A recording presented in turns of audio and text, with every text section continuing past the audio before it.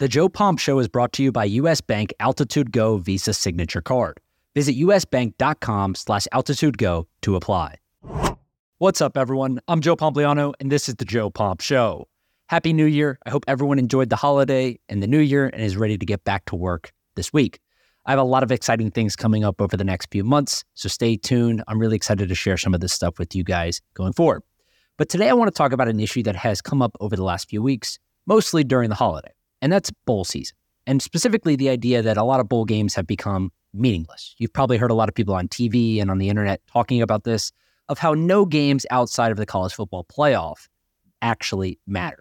But today, I'm going to talk you through the details, including the money and business behind this and why these games aren't going anywhere.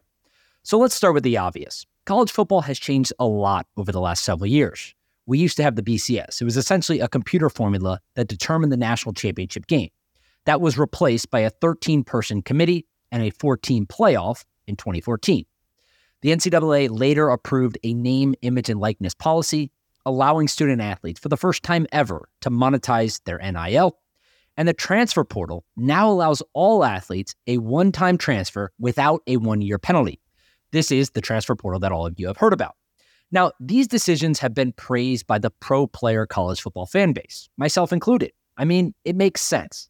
Why should coaches be allowed to freely move schools for more money while severely underpaid talent, the players, have to sit out a year when transferring? But still, these decisions have also been criticized by others. The main argument being that college football's postseason is now full of meaningless bowl games. Take Georgia and Florida State, for example.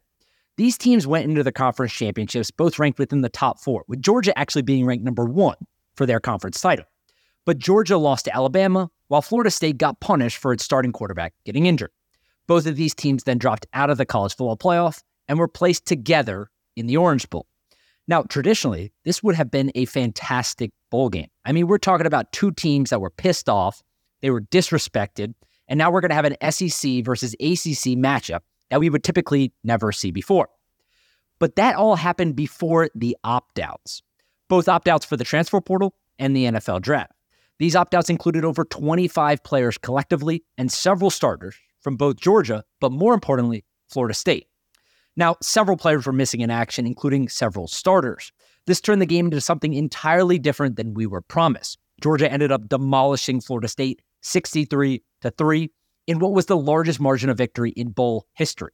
No team had ever lost a bowl game by 60 points or more, and Georgia beat Florida State by 60 points, 63-3. And the craziest part is that this wasn't the only game like this. Teams like Missouri and Ohio State had more than 25 opt-outs as well, including Ohio State's starting quarterback, Kyle McCord, who transferred to Syracuse, and future top 5 NFL draft pick Marvin Harrison Jr. And there were dozens of other teams, including USC, Texas A&M, Boston College, Miami, NC State, Oklahoma, Clemson, Kentucky, Notre Dame, Oregon State, Auburn, Maryland, LSU, and Tennessee that were missing a ton of key players too. I'd have to go look at the numbers, but my guess is that each team averaged about 5 to 10 opt-outs, with the higher-end teams going up again to 20 to 25 opt-outs, depending on how many NFL draft picks they had and how many people were leaving in the transfer portal. So Georgia's head coach Kirby Smart said after their Orange Bowl victory, people need to see what happened tonight, and they need to fix this. It needs to be fixed. It's very unfortunate that Florida State, who has a good football team and a good football program, are in the position they are in. It's unfortunate for those kids on the sideline that had to play in the game, that didn't have their full arsenal, and it affected the game 100%. So the real question is here, what is the solution? This episode is sponsored by BetterHelp. This holiday season, it's important to focus on yourself, too. Whether that's by starting therapy, going easier on yourself during the tough moments, or treating yourself to a day of complete rest. This is where BetterHelp comes in. BetterHelp is the world's largest therapy service. They have nearly 35,000 licensed therapists ready to help. It's 100% online, and they have already worked with more than 4 million people. All you do is fill out a brief questionnaire to get matched with a licensed therapist, and you can switch at any time for no additional charge. It's literally that easy. So give yourself what you need this holiday season with BetterHelp. Visit betterhelp.com/pomp today to get 10% off your first month. That's BetterHelp, HELP.com/pomp. I've heard a bunch of people talk about this online over the last few days, and it seems like there's a couple different schools of thought.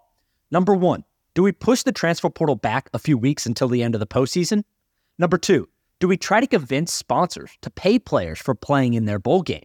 Number 3, maybe we delay voting on postseason awards until after the season. Or number 4, I've even heard the idea that we move these bowl games to week 0 at the beginning of the season, where we have a bunch of matchups that end up not mattering in the context of the schedule anyways. Now look, some of these make sense. I myself have long said that we will eventually have revenue sharing in college football, so paying the players to play in bowl games certainly makes some sense. But some of these other ideas don't make sense at all. I mean, pushing the transfer portal back a few weeks into January messes with the academic enrollment for the following semester, and while we all know that at the big institutions, athletics are far more important than academics, you still can't mess with the enrollment period for these schools. But more importantly, I don't think anything is actually going to change because the money itself hasn't changed. College football bowl viewership is actually up year over year, despite what everyone wants to say online. And more college football games were watched this year, more minutes overall, than at any point in history before this. Heck, mediocre games like UNC versus West Virginia and NC State versus Kansas State averaged 3.8 million viewers and 4.3 million viewers, respectively. And outside of NFL content last week, bowl games were the only sports content on television to break 1 million average viewers. That's more than Premier League matches, NBA games that were on TV, NHL games, college basketball games, and programs like ESPN's First Take, WWE events, All Elite Wrestling events, and even SportsCenter. Oh, and that Georgia-Florida State game that we all talked about being a disaster, well, that game ended up averaging 10.3 million viewers on ESPN. That's the largest Orange Bowl TV audience since 2017, and it's 4 times more viewers than the average NBA Christmas Day game this year. Again, the average NBA Christmas Day game this year was 4 times smaller than the Orange Bowl between Georgia and Florida State. Even the first ever Pop-Tart Bowl had 4.3 million viewers on ESPN.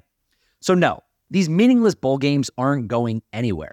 Most of the problems we discussed will solve themselves with the introduction of the 12-team playoff next year. Championship potential bowl games solve the opt-out problem, and having first-round matchups on campus will inevitably create a high level of fan demand. The truth is that non-college football playoff bowl games became much less interesting when the initial 14 playoff was implemented. But a consistent schedule of sports content with anywhere between 3 to 10 million viewers or more is incredibly valuable to TV networks. I just told you, Christmas Day in the NBA averaged just over 2 million viewers per game.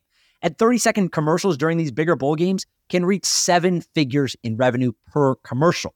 So networks like ABC, ESPN, Fox, and CBS certainly won't request changes until the money itself actually changes. Now, that's not to say that fan outrage isn't fair. It certainly is. Everyone wants to watch good football games, and the high-profile players sitting out doesn't make it as good. But if I've learned anything about the sports business over the years, it's that the dollars and cents drive everything. And a potential $2.2 billion annual media rights package, double the current rate for the expanded playoff next year, is more than enough reason for things to stay exactly how they are today. So everyone can complain. They can say that these games are meaningless. Players are opting out. The transfer portal has ruined college football. But the reality is that a lot of these games never really mattered in the first place. And they're still getting 3 to 4 to 5 million viewers, which is more significant than virtually anything else from a sports perspective on television today. So the networks are happy. They're making more money than ever before. The sponsors are happy. I mean, Pop-Tart, they paid about $2 million for their bowl game sponsorship, yet generated more than $12 million in social media impression value alone. So don't expect anything to change. There's more money flowing into college football than ever before. The sport has certainly not peaked, and it's the second biggest sport in America today, only behind its big brother in the NFL. That's it for today, though. I hope everyone has a great week getting back into things after the holiday. Do me a favor, if you enjoyed this episode, please leave me a 5-star review on Apple or Spotify or wherever you're listening to this podcast. Let me know what you're enjoying, what I could be doing better, and so forth.